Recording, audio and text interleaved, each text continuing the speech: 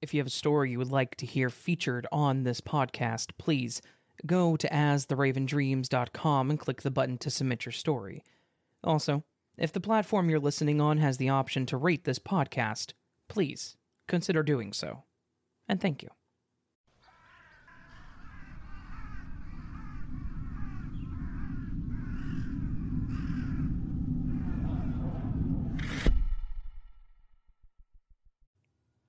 I grew up in a religious home until I moved out at the age of 18, right after high school. As a kid, my parents loved to send us older kids to any church retreats that they could. Most of the time, they were pretty fun, getting away from my family to hang out with friends and free roam most of the time, and with my own money to spend how I want. What kid wouldn't enjoy it? The ones that I did not like, however, were the camping trips. The ones where they actually had us sleeping in the good old outdoors. It was not my thing. I hated the heat and getting hot and sweaty. I hated bugs, and I wasn't a fan of most sports. I also was not a fan of going swimming in the lakes that we camped by, but that's a scary story in and of itself. So, needless to say, I didn't typically have fun with those, but I was still required to go. So, when summer came around one year, they signed myself and my older sister up for one of their summer retreats in Texas. It was going to be 5 days long, but at least my sister and a few of my friends would be there. Most of the events and activities were done as a whole, but there were a few things they split up by age and gender. The sleeping area was split up as well by genders. Most of us slept in tents, but there was one cabin on each side, male and female, that some people got to stay in, either due to disabilities or just paying for an actual cabin room. If you guessed that our parents didn't pay for those, then you are correct. We just got tents and sleeping bags. The first night wasn't that bad. It actually seemed to be a bit cooler, and I even slept with my tent open to keep it cool. It had a mesh cover, thankfully, to keep the bugs out. Otherwise, I wouldn't have done that. It was a bit hard to sleep, however, as there wasn't much cushion between the bottom of the tent and the sleeping bag. However, I sucked it up and made it through the first night. The first actual day there was fun. They had a few games planned out for us, which included a water balloon/water gun fight, so we could stay cool. And then we all met in the auditorium-like center where we had a sermon. Afterwards, we had dinner, and then had free time to do as we pleased. That night was about the same, but instead of getting used to it over time, it became less and less bearable, so it was taking longer to fall asleep and stay asleep. I also felt like I was becoming paranoid, as I heard what sounded like someone walking outside of the tents. I kept trying to tell myself it was probably just one of the camp counselors, and to ignore it. One of those days, though, I started feeling ill.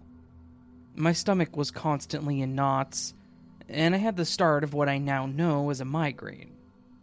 I didn't want to do anything, but I wasn't allowed to do that until free time. So I had to grin and bear it, and put in the bare minimum so that they would leave me alone. At one point, just to get out of playing volleyball, I asked to use the restroom and quickly started heading towards them. Thankfully, there was an actual building for them near our tents, so we weren't stuck using the portable ones. The entrance didn't have a door, though, but a long wall that went kind of in an up and down motion. I suppose that it was done this way, so that they didn't have to put in doors, and this way the wall blocked the view so that no one could see anything from the outside. As I approached the building, I saw a guy standing nearby, and he seemed to be picking stuff up off the ground and putting it in a trash bag. I figured he probably worked for the park and was cleaning up, so I didn't pay him much mind. I wasted some time there, though, resting my head against the wall, splashing my face with water, doing anything that could buy me some time. As I finally started heading back, I saw that guy at the entrance, and he looked like he was staring down the hall that leads into the restrooms. He kind of smiled at me, saying hi, and then he asked if I was okay. Knowing how the rest of the adults had acted towards me and how I was feeling, I said that my stomach was upset that I would be fine. He motioned at me to wait there, and I watched as he walked over towards a patch of grass and picked up certain leaves and returned. He told me to chew on these for a few minutes, and then spit them out. Being a kid, I of course looked at him funny. He had a slight laugh as he explained what it was, and to this day I still don't remember, but he explained that it helps with upset stomachs. I did as he said, and started chewing on them. He told me to head back to the group and to spit them out before I got there, and I should start feeling better. That's what I did. To my surprise, it actually seemed to work, too. I finished playing, and by the time we were having dinner, I was feeling much better. Unfortunately, the effect wouldn't last, and by the time I was going to bed, I was in pain and feeling sick again. I ended up cutting my free time short just so I could go lay down. I, apparently, managed to fall asleep, as I woke up when it was pitch black and silent outside. The worst part was that I woke up because of the pain again. I was lying down and it felt like my head was spinning. I was sweating, and I felt like I was going to get sick. Since there was no way I was going to be able to go home early, I decided to try to make my way to the restroom before I made a mess in my tent. I grabbed my little flashlights, and I tried to make my way to the restroom as quickly and quietly as I could. When I got close enough, I put my hand on the wall of the restroom to help steady myself as I walked around to the entrance, but I was startled when I saw a guy sitting on the bench right outside of the restrooms. I recognized him and his voice as he spoke, though, and I knew it was the guy that gave me the leaves. He asked me where I was going, and all I said was that I didn't feel good, and then started walking into the room. He tried to make small conversation with me, but I ignored it and went in, fearing I was about to get sick. After sitting there on my knees and dry heaving, nothing else happened. I was just leaning on my arm at this point, trying to gain my composure and figure out what I was going to do next, when I heard the guy ask, "Do you need help with anything?" Now, at the time, I really hadn't realized this, but the guy sounded very clear. Like, he may have partially been inside the restroom. Like, in the hallway part. I thought it was a weird question to ask, though, but I just said no. I again splashed water on my face at the sink, and I finally walked out when I felt that I could walk again. Sure enough, the guy was still out there as if he was waiting for me. He asked me if I needed help getting back, and I didn't know how to answer other than saying that I just wanted to go home. Before I even realized it, he had one arm around my waist and was quietly, almost whispering to me, that he could take me home. I was around 13 at the time, and I was sick and not thinking straight, so I agreed at first. He started leading me away, but I was at least coherent enough to notice that he wasn't leading me back towards the camping area, but into even darker trees. Now, I was starting to get scared. I tried asking where we were going, and he said that he knew a shortcut through the trees. I started hesitating as I walked, saying that I didn't want to go that way, and I noticed that he grabbed my waist tighter, and his tone became more and more aggressive. He was saying, "If you want to go home, you have to go this way. You don't have a choice. Now walk." And rightfully so, it began to terrify me even more. All of this again caused the dizziness to come back, as well as the nausea. I tried telling him that I was going to get sick, and he must have thought I was lying as he tried to pull me closer to possibly pick me up. This didn't go the way he anticipated, as when he attempted to pick me up, I threw up in his direction. It did cause him to let go of me and shout a few choice words, and I quickly ran away. I didn't have my flashlight anymore, so I ran praying that I didn't step or trip on anything. I finally saw a light that was coming from the cabin, and I ran towards it. Once close enough to it, I ran to my tent, zipping it up and completely hiding in my sleeping bag. I didn't fall back asleep that night either. I didn't even get up when it was light out, and I heard others talking, in fear that it could have been the guy coming back. It wasn't until one of the counselors came over to my tent and started calling for me that I finally came out. I must have looked sick enough to them because they immediately had the nurse check me out and suggested that I go home, or to the hospital at least. While I was lying there in the cabin waiting for my parents to come get me, someone else was packing up my stuff. The nurse was in the room with me, and she asked why I hadn't told anyone how I was feeling. I tried explaining that I had, but no one believed me, except for the guy with the leaves. But then I explained to them that he was really scary and mean about taking me home.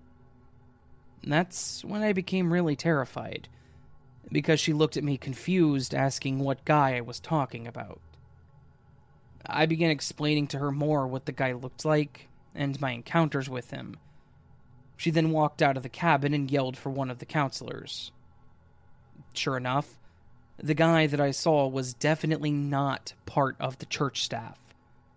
Someone else had mentioned seeing him, but it was a public park, so they assumed he was just another visitor, or possibly someone that worked there. They reported it to the police, and they went out looking for him, but he was never found as far as I know. They cut the whole trip a day short. I remember this because my parents tried to get a refund for the days that I wasn't there, and the day my sister came back early, too. Never mind the fact that it ended early to keep your kids safe, though, right? So, there's some strange guy out at a park in Texas that feeds leaves to kids, and then tries to kidnap them. Oh, yeah, also, my parents took me to the hospital, and it turned out that I had food poisoning. I still don't like camping, either.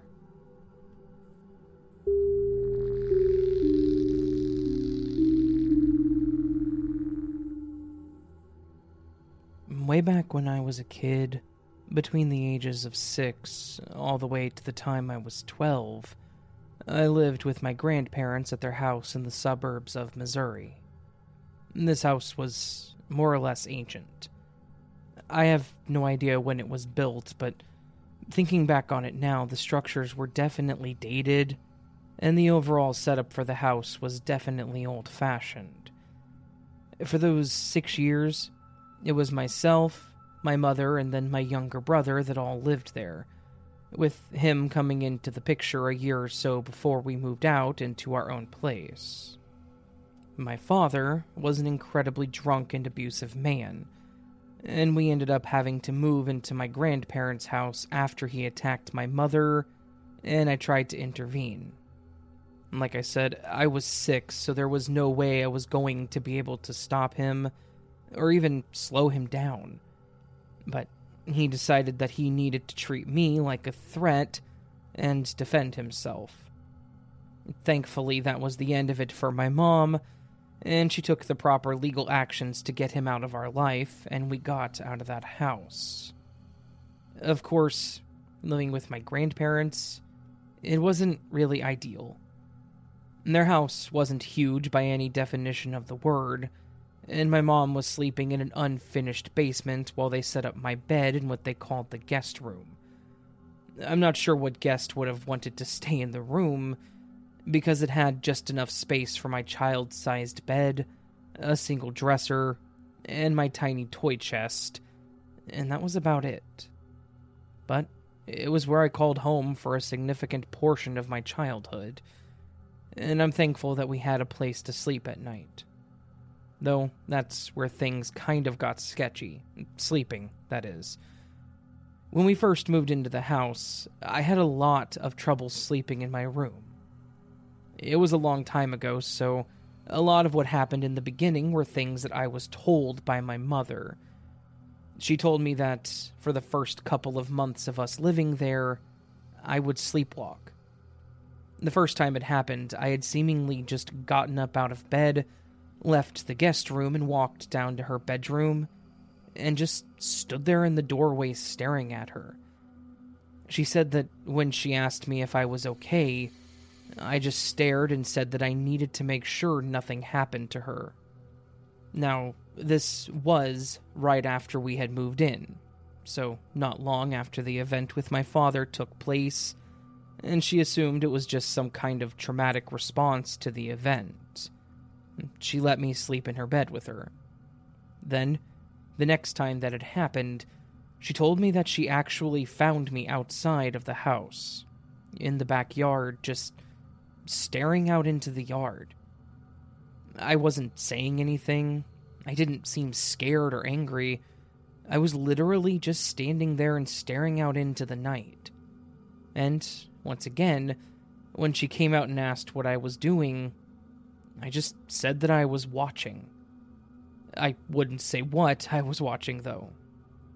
After this, my grandparents installed a lock on the exterior door that was too high for me to reach, so I never went back outside. But I did sleepwalk a few more times after this.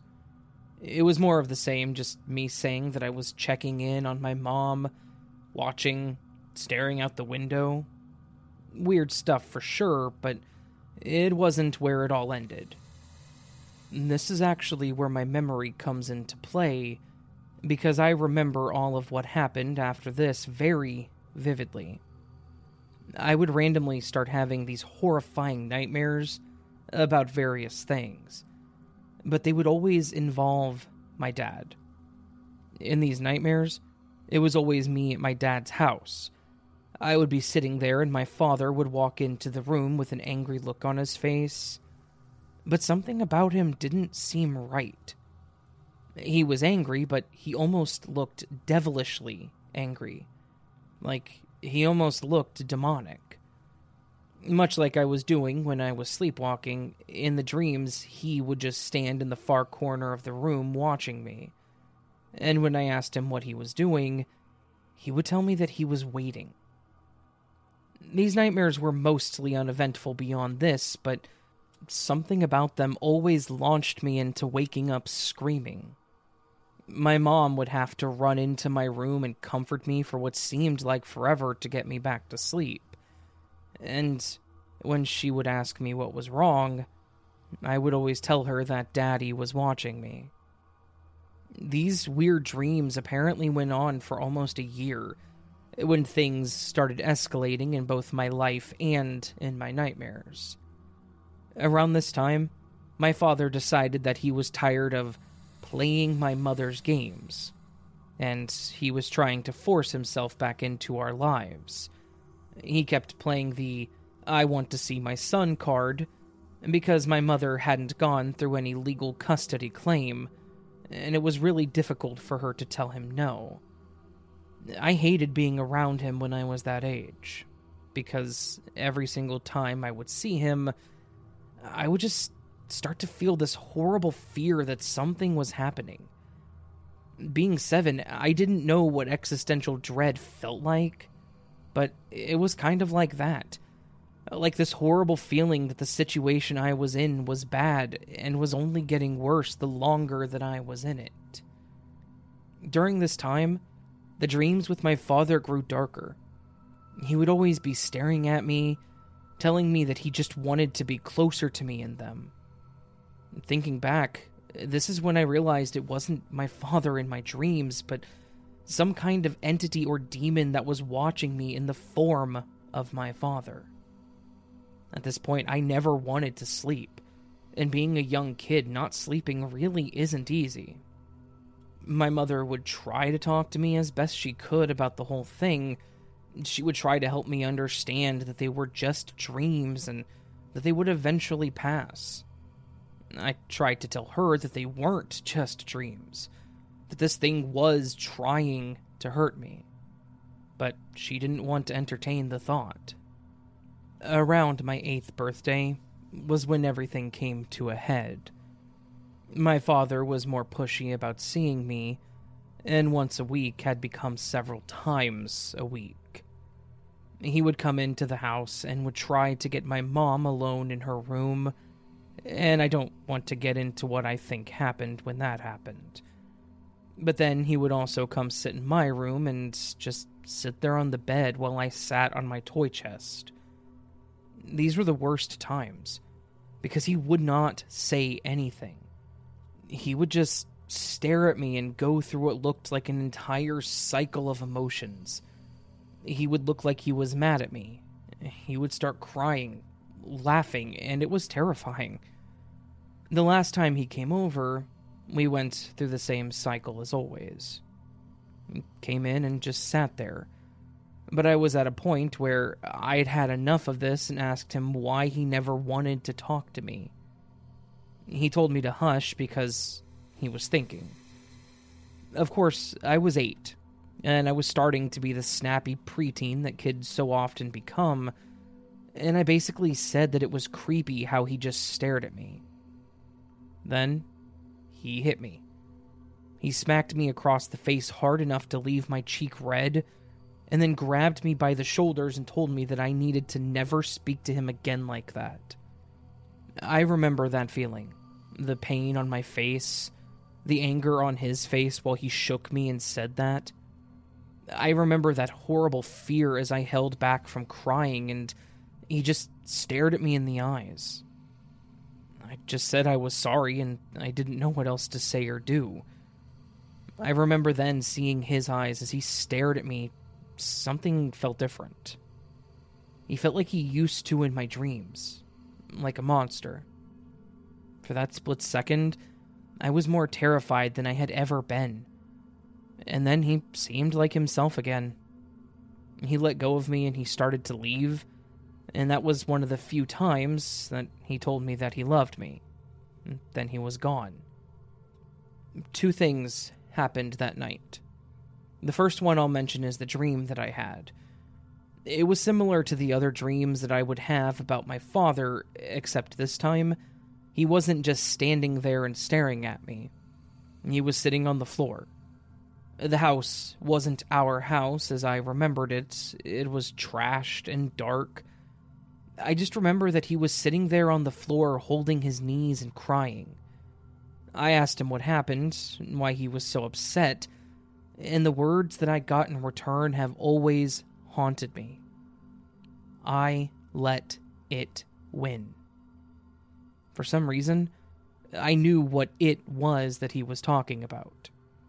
It was that demon that had been haunting me ever since we moved out of the house. The demon that was haunting him.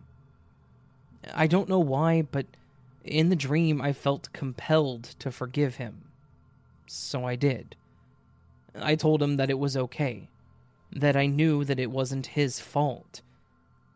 That was pretty much the end of the dream. Nothing else really happened past that, but then the morning came, and when I got up, I found my mom crying at the kitchen table.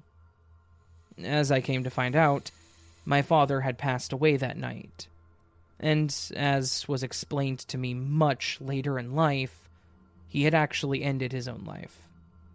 He didn't leave a note or tell anyone what was going on. He just went through with his plan, and his neighbors called the cops because they heard it. At the age that I was, I knew what death was, but I wasn't at the point where it really hit me that he was gone until a bit later. That night was actually the last time that I had one of those dreams with him in it. I never had another nightmare about him watching me, or even one like I did that night. Now, I don't know if this was demonic possession, and I'm not trying to make an excuse or rationalize what he did, but part of me feels like my father's aggression wasn't always his. He was not a good man. He drank a lot, and like I said, He attacked both me and my mother, but part of me feels like something else was controlling him. The fact that he had hit me that day and his whole demeanor changed, followed by the weird dream with him telling me that it won, it just makes me feel like there was more to this. Regardless, I do hope that my father is able to rest. And while he may have ruined part of my childhood, and part of me will always pull those bad memories to the front, the other part of me does want him to know that I do forgive him.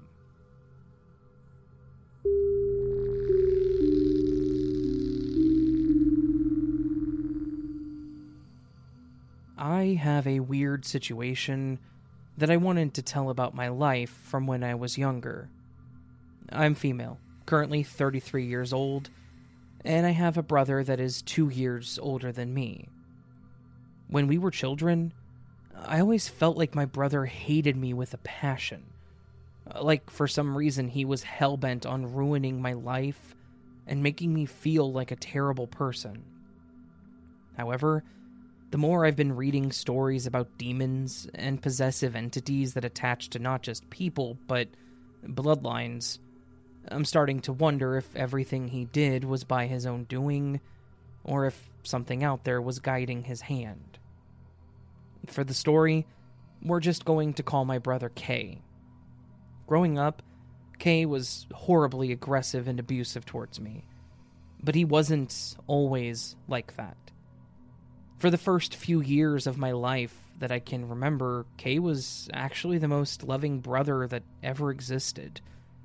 My mother had photos and videos of him holding me as a baby, of him telling her how beautiful I was, and the video that I hold closest to my heart is one from the day that I was born. Mom was still in the hospital after giving birth to me, and my dad had brought Kay into the room a while after everything was settled, and he looked at me, and then to the camera that my dad was holding and said, "That's my little sister?" My dad said that I was, and he just smiled, turned to me and said, "Oh my gosh, I love her." It's the cutest thing in the world to me, and it honestly makes it even more painful when I think about how things went later on. I have to add a bit more context to my family, so do bear with me. First off, my grandfather and who he was. From what I've been told, my grandfather was a very hard-working man that did everything for his family. And he was part of the generation that worked hard manual labor day in and day out for 50 years straight. When he retired from work, he seemed to have lost all sense of purpose, and then became an aggressive and violent man. Not just to my grandmother, but also to my mother. It was like losing his job caused a switch to just flip, and he turned into a horrible man overnight. He, however, loved my little brother more than anything. Every time he saw him, he would light up and nothing else in the world would exist for those few moments. Now, when I was born, he had the opposite reaction to me.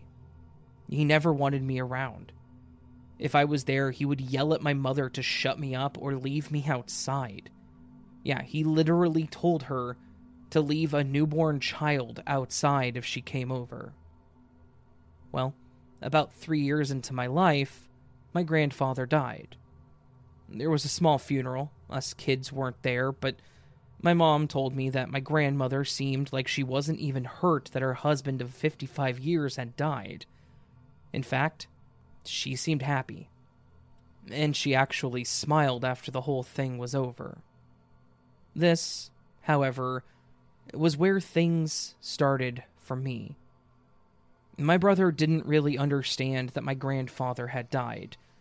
My mom talked to him about it, telling him about life and death, but he was 5, so it wasn't really a concept that he could grasp.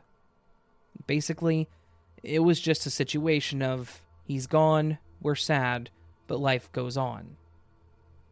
That was when things started to change with Kay.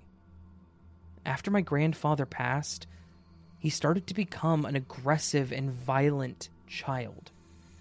He would scream at my mother any time she tried to talk to him. He would destroy things if he could get his hands on them, and his attitude towards me did a full 180. The first instance was when I was still 3. My mother said that she heard me doing my best to have a conversation with him while we were in our room. He was laughing and talking to me as well. Then she said that he went quiet, and I kept saying his name in a way that was like I was asking for him, and then about 5 or 10 minutes later, I started screaming. She ran into the room and saw what had happened. Kay was sitting on my bed with me, my hands were covered in blood, and there was a very large, very sharp knife sitting in front of me. My mom was obviously panicked and screamed for my dad, who came in and grabbed Kay while my mom helped me. I had a cut across both my hands, and I was bleeding pretty bad for a small kid. My dad asked Kay what happened and how I got the knife, and he said that Kay told him that he got the knife for me. He said that I needed it, that I needed to bleed. He then said that Grandpa told him to give me the knife to play with because it was what I deserved. This obviously freaked my dad out, and after this we weren't allowed to play in my room unsupervised anymore. A few months after this, in the middle of the night, my mom said that she heard me screaming and crying, and she got up to check on me when she saw Kay standing over me holding a stuffed animal over my face and saying something like, "It's okay, it won't hurt," over and over. Once again, my dad tried to figure out what was going on with him, and he just told him that Grandpa wanted me to stop breathing because I was being too loud. Things like this happened a few times when I was young, but as the two of us got older, he stopped physically hurting me and started emotionally lashing out at me. I remember very vividly on my 12th birthday, making Kay 14 at the time, he had actually walked into the room where my friends were with my dad's handgun. He then placed it on the table in front of us, and he set it directly in front of me, and then looked me straight in the face and said, "You should end your life. No one here likes you, and no one here wants you around. You're nothing but a burden on everyone here, and we would all be very much better off without you." I can't even begin to explain the emotional pain that situation caused. Not only had he hurt me personally, but to do this in front of my few friends and on my birthday. Agony is the only word that comes close to how I felt. When my dad came back in with the cake and saw the look on my face, his face, and then noticed the shock on the other girls' faces, and then finally saw the gun, he went off on Kay. He placed the cake down, grabbed the gun, and I remember him screaming at Kay about the situation. He asked him how he got the gun from the safe, and Kay just said that Grandpa told him the combination because he wanted him to give me the gun. I remember my dad yelling non-stop in the other room while I just stared at my cake and cried. My mom did her best to try and steer us back on track, but the party was effectively ruined, and my friends were pretty freaked out. Rightfully so. There were a few more things that happened between Kay and I, a few events where he hit me, and he did everything he could to make me feel pain, mentally, physically, emotionally. He made my life hell for so many years, and I'll never forgive him for all that he did to me. But part of me does kind of think that it wasn't all him, that there was something else that pushed him to do this. And that's based on what occurred a bit later. The last time that I saw Kay was when I was 17. And while I don't want anything to do with him, that actually wasn't by my choice. He was 19 and still living at the house, but he had managed to get a job and save up money to get a car. Then, he packed up his stuff, and he left. As in, he packed his clothes, got in his car, and no one has seen him since then. Like I said, I'm 33 now, so you can do the math on when that was, but it has been a very long time. And my guess is that he's either no longer alive or living under a different name or whatever. The reason I feel like he may not have been in control the entire time was because of the note that he left behind. He actually wrote that he was sorry for hurting me. I actually still have the note somewhere, but a good summary of it was that he loved me and that he never wanted to cause me pain, but he always felt like he had to.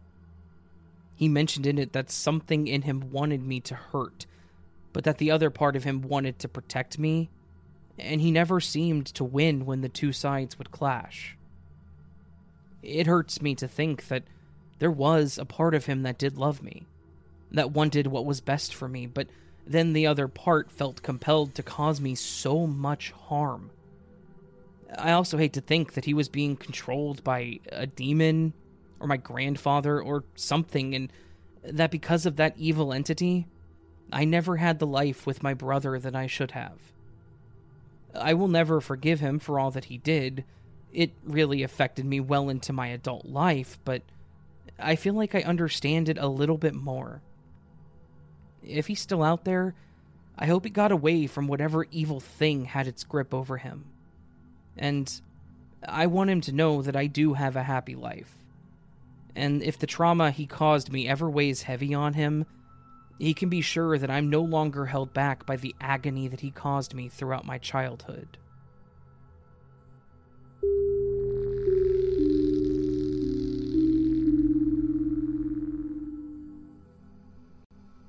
This happened when I took a solo trip to the Bahamas several years ago.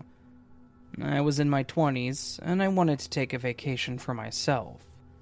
I only told my parents and a girlfriend of mine where I was going, and how long that I would be gone, and that was about it. When I got to the airport, there was a storm along the route that my plane would be taking, so it was going to be delayed by a few hours. It wasn't a big deal, so I got all checked in and sat in the waiting area reading a book that I had brought along. It was about an hour into my delay when I noticed a guy that seemed to be pacing or walking in a circle around the seats. I remember him because he was wearing jeans and a black suit jacket that was buttoned up. I always thought that that was a tacky combination. He also had a Bluetooth earpiece in what looked like a PDA, or maybe an old BlackBerry phone. He wasn't really giving off weird vibes at that point, though. He was more so just an annoyance as he paced around me and others. People that are in a rush in an airport always irk me. Time is out of our control. Between the giant metal things in the sky being on specific schedules, and not to mention that the weather, which is also out of everyone's control. It's best to just sit and go with the flow at that point. Honestly, I was expecting him to start complaining to the staff. Instead, however, he finally sat down in a seat across from me and appeared to be talking to someone through his earpiece. The conversation seemed to be pretty one-sided, as he only said a few words here and there, but what little he did say, it did become a bit suspicious. His conversation consisted of words like, yes, no, possibly, match, female, about 5'6", Auburn, alone, proceed, confirmed. That is about when I noticed that he was describing myself. I thought, what the hell? I didn't know this guy, and I really didn't feel like he was with the airport based on his attire and demeanor. It's not like I was doing anything suspicious anyways. I'd been sitting here with my book the entire time. I didn't even have my MP3 player or cell phone as they were in my carry-on.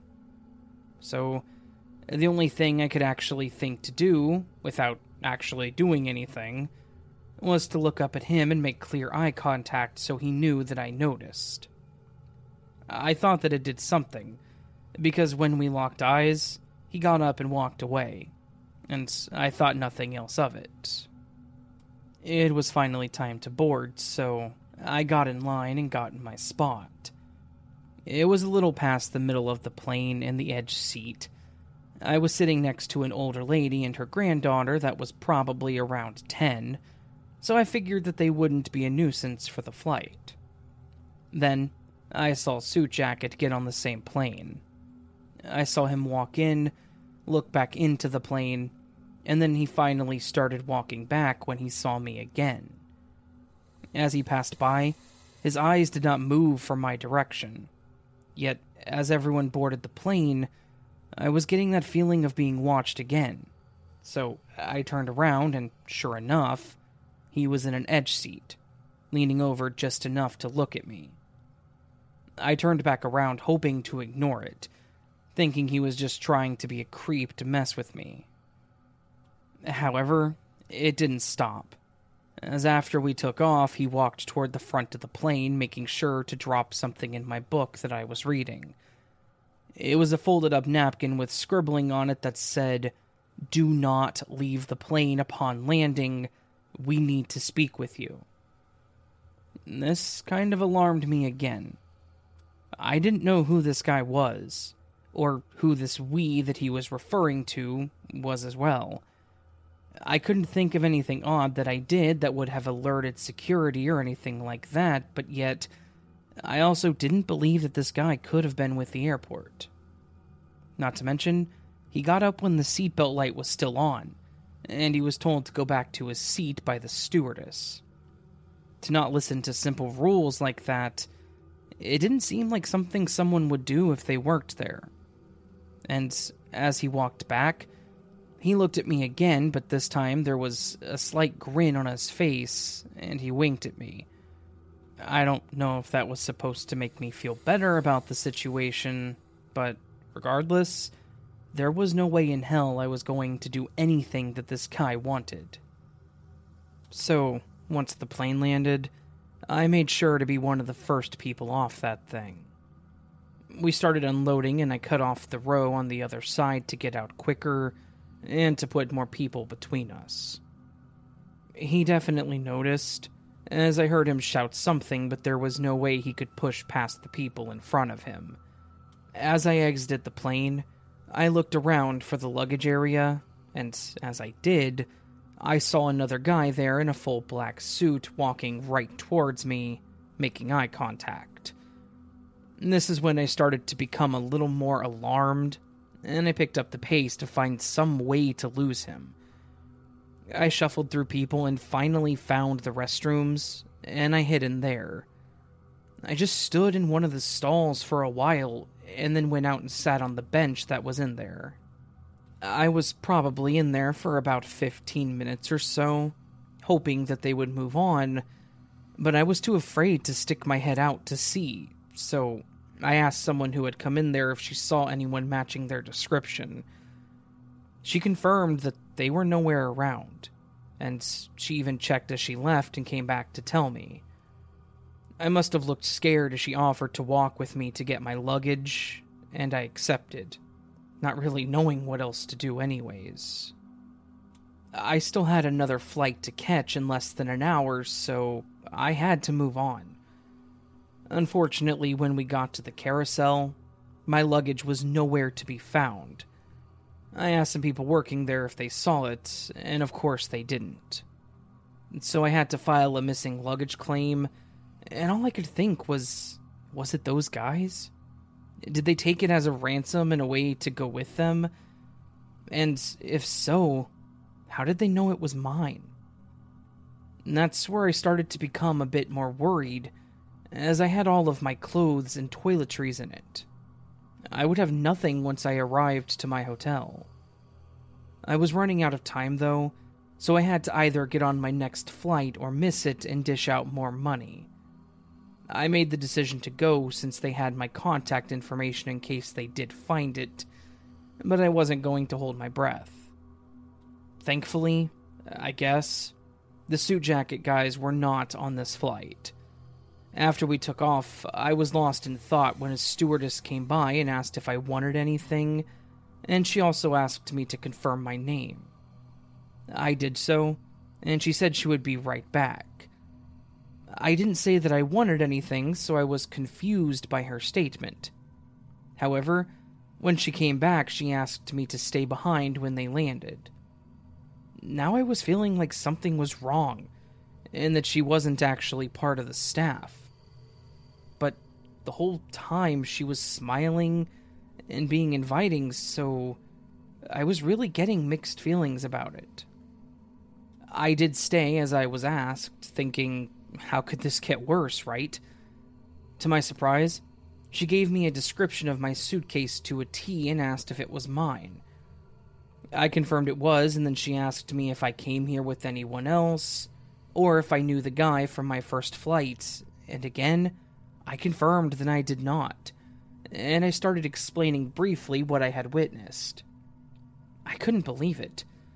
The whole time she was kind and seemed to believe everything. She led me out to someone else who was standing with my luggage, and they had asked me a few more questions. I also got some answers too. They said the guy definitely seemed suspicious on the first flight, and the stewardess told the pilot and they reported it. They saw him hovering around another girl, so they stopped him to have him questioned. He was found with my luggage, and they assumed that it didn't belong to him, as it was pink and had a pretty floral design on it. Not to mention the name tag didn't match his ID. They confiscated the luggage and matched it to my missing claim and put it together. The guy didn't have a ticket for another flight, so he was escorted out due to his activity, but they never found the second person. They asked me again if I had any idea who they were, and I told them that I had no clue. I explained my holiday plans, and I gave them the note that he gave me, as I stuffed it in my pocket, but that was it. Thankfully, they must have believed me as they let me leave with my stuff, but I did have to file a report with them so it was on record, since it was some kind of suspicious event. To this day, I still have no idea what they wanted, but it at least made me feel a little better knowing that I wasn't specifically targeted. I feel bad that they started doing this to another girl, but it seems that helped catch them. I still do fly solo, but if I see even the slightest thing that seems off, you can bet I'm saying something so that it doesn't escalate.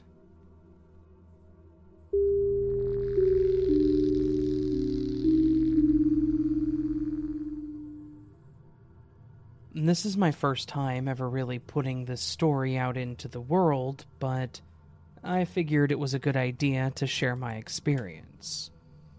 I went through all of this, and it was a pretty intense time in my life, so maybe it's best to just get it off my chest at some point, and now seems as good a time as any. When I was young, my mother was pretty heavy into the occult and claimed herself to be a practicing witch. Whether or not that's related is completely up to you on whether or not you think that stuff is real, or has any effect on people around those that are practicing. But because of that, us kids were always hyper-aware of the supernatural side of things. We were aware of ghosts, hauntings, demons, and all that, and I've always had a pretty strong belief in the paranormal. And I'm pretty sure we had a haunted house back then, but that's not really here nor there. A little context on who I was at the time. I'm female, and when this all happened, I believe I was just turning 16. Because of my mother's obsession with dark things, I do not scare easily. Mostly because she always had a word to say about anything scary or strange. I have a pretty solid foundation, and there's very little that'll make me jump, flinch, cringe, or be otherwise afraid. My sister, on the other hand, seemed to have been the opposite growing up, in that you could make her jump and scream by just going, "Ah!" really loudly at her, even if she knew you were there the entire time. Growing up, the house we lived in was only a 2-bedroom, so it was always a struggle with my younger sister about the room. I was 16, she was 14, and it was a pain to have to sleep there with her in the room because she had no respect for privacy at all. I hit a point where I was pretty tired of being in the same room as her, so I asked my parents if we could figure something out for me moving out of the room. They had told me that they were not willing to get in the middle of it, and that we needed to sort it out for ourselves. My idea for sorting it out, I would just move my bed out of the bedroom and down into what was basically an entry landing for the basement. It wasn't really large enough to be a room, and it was just there as a place to store things outside of the laundry room, but to me it was the best option. At least, that's what I thought. It didn't take long for me to really understand how bad of an idea it was to set up my bed in the basement. About 2 nights into this new agreement, my sister and I were up late watching some dumb TV show on Netflix, and I decided that I needed to head to bed. I said goodnight and headed down onto the landing to get dressed, and shut off the light before lying down to go to sleep. No more than a few minutes after lying down, I heard a voice say, "What are you doing?" in a deep, whispering tone.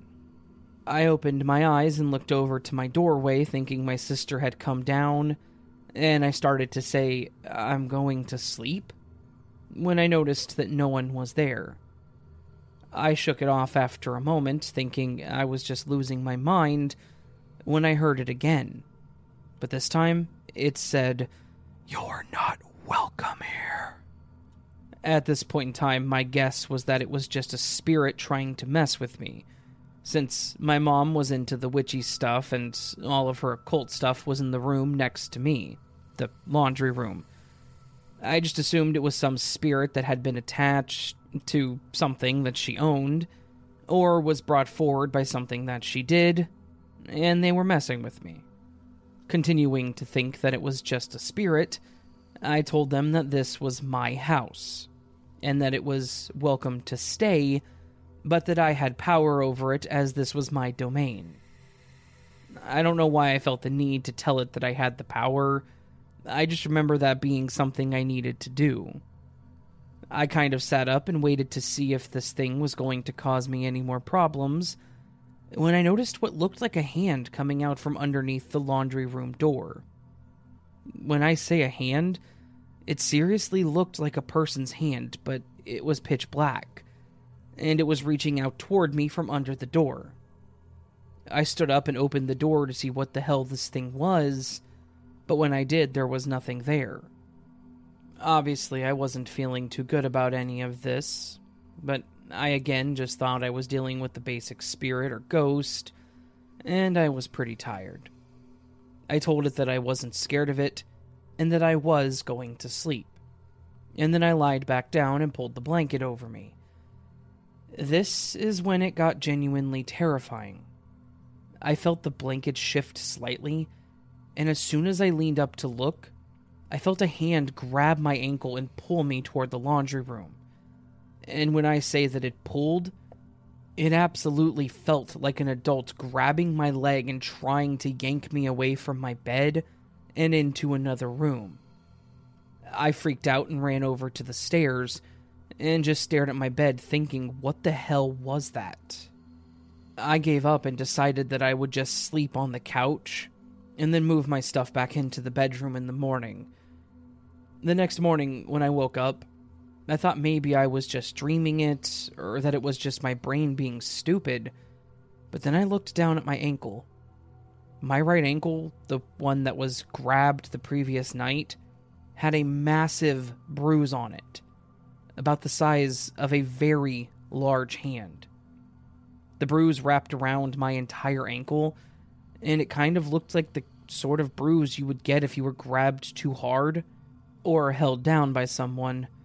And this solidified that whatever this was likely not a good spirit, and was probably demonic. I told my mother about it. I showed her the bruise, and she said that she would cleanse the basement. She did her cleansing and said that it was all good, but I didn't go back down there to sleep. I immediately moved everything back into my sister's room, and just told her that she was going to have to deal with it.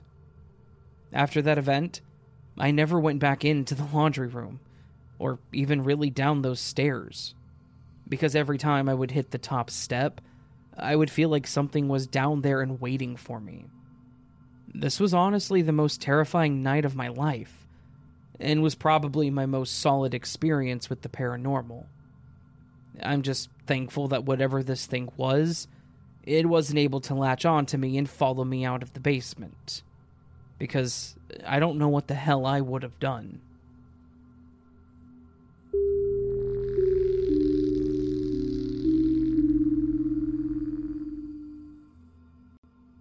Back when I was in my early 20s, my best buddy, Lawrence, and I used to do a lot of urban exploration in places that were completely abandoned, run down, or just really, really old. Most of the places we went were just a shell of what they once were, but it was really fun to just check the buildings out and see what we could find, and what kind of tags were left behind. I know it sounds weird, but I've always had a bit of a thing for architectural photography, which included the buildings that were basically nothing more than a pile of detritus, and I was always willing to check out new spots and see what kind of pics I could get. The event that happened took place in, I believe, the summer of 2007. Lawrence and I had a few places that we wanted to check out that he had done some research on, and gotten info through other urbex enthusiasts. They were across a couple states, so we decided that we would split them up over a couple of months when we could get the time off work to go out to them. None of them were more than a few hours away, but, adult life and all that. The first one we went to was a bit creepy, but didn't have much to report other than being really run down. It is the second one that actually had the most going for it. For the sake of not giving away the exact location, I'm just going to make up a name for the place and call it Sunny Days Youth Camp. Now, Sunny Days Youth Camp was a religious summer camp type of place that was, at one time, pretty big. As the years had gone by, they had been wrapped up in a number of scandals and things that really shouldn't have been happening at a youth camp, especially a religious one, including one of their youth pastors walking out into the woods on a random day of the camp and deciding to end his life in a very gruesome manner. After that happened and became a pretty big deal locally, the people at the top decided that there wasn't much they could do to save face. So they locked the doors and basically abandoned the camp. And that's the backstory of the place. It was pretty messed up, and it had been empty for quite a while. And, as such, Lawrence and I had added it to be the second stop on our list that summer. When we got to the area, it looked pretty well abandoned. It was actually pretty hard to find as it was overgrown and barely marked. However, most of the front gate was still there, so you could tell that something was there at one time. Based on this information that we had, this was where Sunny Days was supposed to be, so we just went for it. We had to park at the gate because of the growth, but it wasn't too far of a walk to the actual building. The main building that was in the center was marked as the Counselor's Lodge, and it was pretty boring. It was mostly just an empty husk of what it once was. Fake log cabin-looking walls covered in old, faded posters, citing certain Bible verses, and of course the Code of Conduct. There wasn't much there. The second building we went to was one of the lodges for the kids, and that's where I started to feel uneasy. The room felt incredibly heavy, like the air was almost hard to breathe, and it was almost cold. And this was in the middle of the summer, sitting at a comfortable 85 degrees outside, but this building felt a lot colder. Like it was in the 50s or so. We walked around a bit, but within a short amount of time, I started feeling like I wanted to pass out. If you've ever passed out, you know that weird tunnel vision-like feeling you get, and how you struggle to focus on one thing at a time while your hearing goes hollow? Yeah, it was that. I told Lawrence that I needed to take a moment, and he came over to help me sit down, asking what was wrong. I told him that I felt faint, like I was going to pass out. He asked if it was just anxiety, and I told him that I didn't know. I was feeling fine until we got in here. He told me to go ahead and sit there until I got better, and I asked him to take my camera to get some shots for me. He agreed, and I sat there and he kept walking on into the building, taking photo after photo. I honestly thought that I had sat there for almost half an hour. It felt like he was taking forever, but then he came back and told me that he had only been gone for about 3 minutes. I knew then that I wasn't doing well, because that 3 minutes felt like ages. What was worse, the second we stepped out of that building, I was feeling better. Like, the literal first step out of the building onto the dirt, I was feeling back to 100%. I asked him for my camera so I could see the pictures that he took, and he handed it back. I remember scrolling through the shots, and I got to one that he took of me sitting on the bed in the front corner, and it was the creepiest thing. I looked pale and sickly, which made sense, but in the picture, you could see what looked like the outline of a man standing right behind me with his hand on my shoulder. He was completely black with no real features, but it was pretty clear that this was a humanoid shape that was touching me. I wish I still had these pictures, honestly, because they were terrifying, but this was 15 years ago and that camera's long gone, as well as my computer. But I digress. We looked over the shots, and that was the only one that we saw anything weird in that building. We decided that we would check out the last building really quick and then call it a day. The last building was the quote-unquote activity center, and it was a bit away from the other two. Like, maybe a couple 100 feet. As we got close, once again, I started feeling like there was something severely wrong with this place. It just felt like it had this grossly negative presence that resided within it. Like something was there that had the most ill intentions possible. I mentioned to Lawrence that this building felt off too, and he said I could stay outside while he got the shots if I wanted. I thought about it, but I said that I would go in with him and just leave if it got to be too much. Well, as it is, neither of us actually went into the building. We opened the door, and we were hit with a blast of freezing air, and then the smell of sulfur. We both just stood by the entryway staring in, and I could tell that we were both debating and waiting for the other to go inside, or say something, but for several seconds neither of us did. I just aimed my camera and took a picture really quick. I swear, as soon as I hit the button and the flash went off, we both heard what sounded like a deep, guttural hissing sound. As soon as that happened, we noped out of there. We shut the door, and we decided that we were going to call it right then and there. I don't want to stretch the story too much longer than it has been, mostly because that's the core of what happened. But there was a bit more that actually took place afterwards. A few days after we got back home from the trip, Lawrence actually got really sick with flu-like symptoms. But worse than any flu that I've ever had. He had a really bad fever.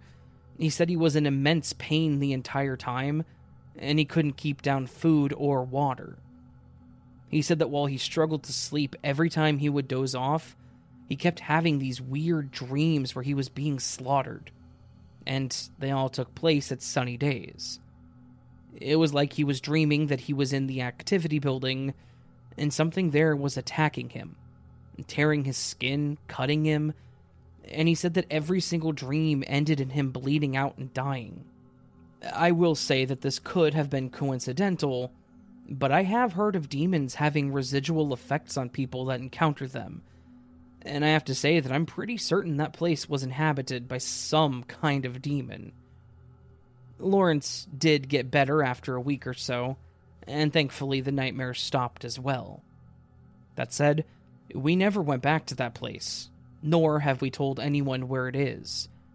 I don't even know if the buildings are still there, but if they are, I hope that no one ever finds them. That place had a really bad history, and there are certainly some negative, and I would say demonic, energies that have attached to it. I'm glad that we got out mostly unscathed, but I'm also terrified about what could have happened if he had actually gone into that last building. Part of me is fairly certain that, had we gone in, that thing would have attached onto one of us. And that scares the hell out of me.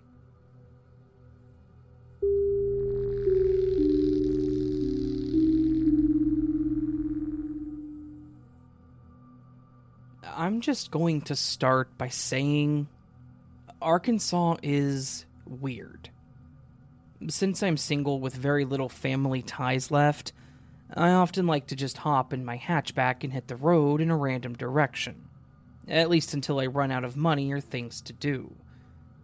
I live in Tennessee, a little south of Nashville, so I had been to the southern states, Georgia and Alabama mostly, plenty of times, and even a little of Mississippi, but I had never been to Arkansas.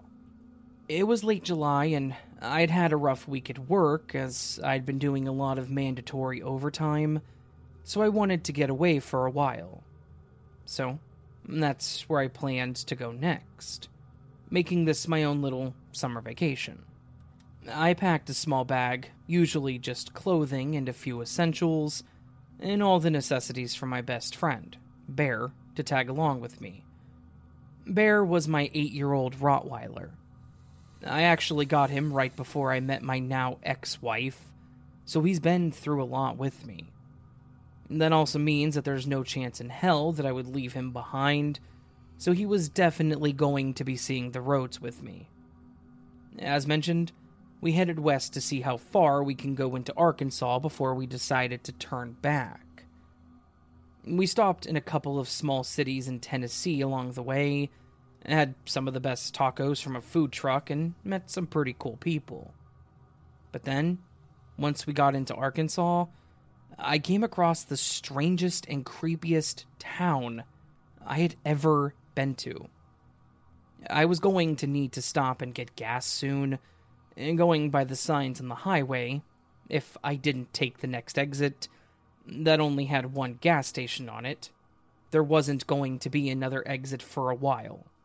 And my tank wasn't going to make it that far, so I decided to stop. Since this was a new state and I wanted to look around for a bit, I decided to change things up a bit and find a place to stay. Usually, I just slept in my car, bringing a pillow and a blanket if needed, which saved me money on hotel rooms too. Sometimes I might get a room for the night if I need a shower or if I wanted to sleep in a bed, though. I was not going to have luck finding a place in this little town. Entering it, my initial thought was this was going to be a ghost town. The now entering sign that you typically saw when you entered cities just said, "Welcome," and spelled out in painted bricks, but there was no town name. It looked pretty empty at first, too. But then, I started seeing other indicators to let me know that someone was definitely around. There were carcasses all around.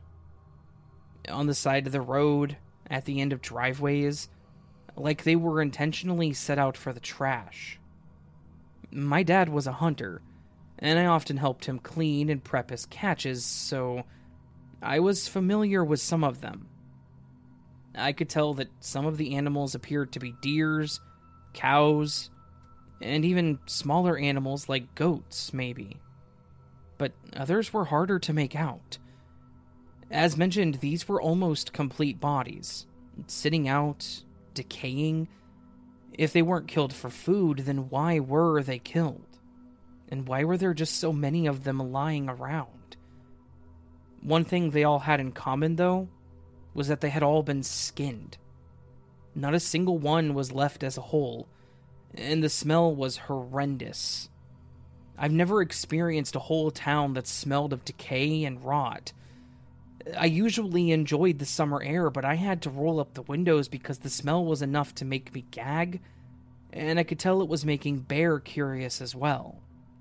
He was pretty well trained, but I didn't want to take the risk of him trying to jump out of the window to get at one of those bodies. Thankfully, I think, I did start seeing some other life. I drove by an old farmhouse that had clothes hanging out front on a line, and there was an older lady sitting by it washing clothes with a bucket and an old washboard. When she saw my car, she stopped in her place and just stared at me for a minute, but then quickly got up and ran inside the house. It was like she was afraid of me, or maybe I looked suspicious? Who knows? I kept driving. I went around this curve and the road forked into two directions. There was a sign like you would see on the highway leaning against a tree pointing to the left for a motel, and the road on the right was inaccessible. It was blocked by more dead animals, but they seemed to be stacked in a way to purposely block that road. I was a full-grown man in his 40s, and that was downright unsettling to me. My problem was that I needed to get gas. I didn't want to stay here, but I was hoping that there was a gas station, since the exit sign claimed that there was at least, so I went towards the hotel. I pulled up to what they claimed to be the hotel, however, it just looked like another old farmhouse. Driving around the back, though, there was a single gas pump that looked just as old. You had to lift the handle, and the price in gallons were those spinning numbers. They weren't digital. There also wasn't a way for it to take a card or cash at the pump, so I would have to go inside. As I approached the house or hotel, I could see a guy through the window. I kid you not, it was some scrawny old man, mostly skin and bones, wearing no shirt and overalls. He was holding up a shotgun to his chest, thankfully not pointing it at me, yet. The look on his face was similar to the old lady's, one of confusion and fear. I paused before I opened the door, and as I reached for it, that's when he lifted the gun. I let go of the door and I slowly backed away from it. I swear, I felt like I was in some crazy The Hills Have Eyes movie crap. Old-looking town, dead things everywhere, and just as crazy-looking people. I felt like if I didn't leave soon, I wouldn't be leaving at all. So, I got back in my car, burned out of there, and I left the same way that I came in, praying that I would make it to the next stop on the gas I had left. I barely made it. I got to the next exit and down a road when my car died. I had to push it a bit before someone normal stopped and offered help. When I finally got fueled up, I found myself a nice hotel to stay in for the night that also allowed pets, and I went and got us some dinner from a local mom-and-pop place across the street from it, as people normally do. They asked me where I was from and what brought me to Arkansas, and I explained my story to them. The server then suggested a place for me to visit, which brought up the creepy old town that I had seen. She seemed thoroughly surprised and confused, saying that she had never heard of such a place. I believe this town was probably about an hour or so away from the old town I saw, but she explained how she had been in that direction plenty of times but never seen anything like that. She even asked someone else that worked there about it. From what I learned, I had to be close to the city, Wynn. Yet, that's not where that place was. She pulled out a map and everything, as she was interested in showing me where we were, the highway I took, and the exits along it. Yet, that place seemingly did not exist on paper. I thought maybe I was just lucky enough to take the right roads and found that little place, but, of course, knowing all this got me curious, and even risking my life, I decided that I wanted to try to find it again, so I bought a little disposable camera to take pictures of it as proof. Once I was done in the area, I left and headed back on that same highway, and I took the same exit. I knew I was coming from the opposite direction, so I knew to get there, it would be on the opposite side. But there was no way to go that way. I went the opposite direction and saw a small gas station like the sign showed, and the rest seemed to be a normal-looking farmland. But when I went back to go the other way, the road just ended with the road closed sign at the end of it, and then a field of overgrown grass and weeds. How the hell was any of that possible? I even took a few exits after that one to see if I was mistaken, but I never found that place again. When I returned home, I told my friends about it and even tried looking it up on maps, and I found nothing like it. I don't know what I witnessed that day, but I'm just thankful to have gotten out alive to tell someone else about it. I'm afraid to go back to Arkansas now. If any of you visit or have visited, and you found a similar city to this around Wynne, please do let me know, so I don't feel like I'm going crazy.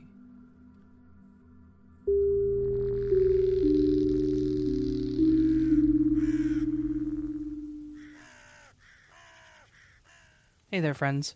That was today's episode of the As the Raven Dreams podcast, and I really hope that you all enjoyed this collection of scary stories. If you did, please do consider checking out my YouTube channel, where I do these same stories, but a little bit earlier than I do them here on the podcast form, and also in slightly different collections.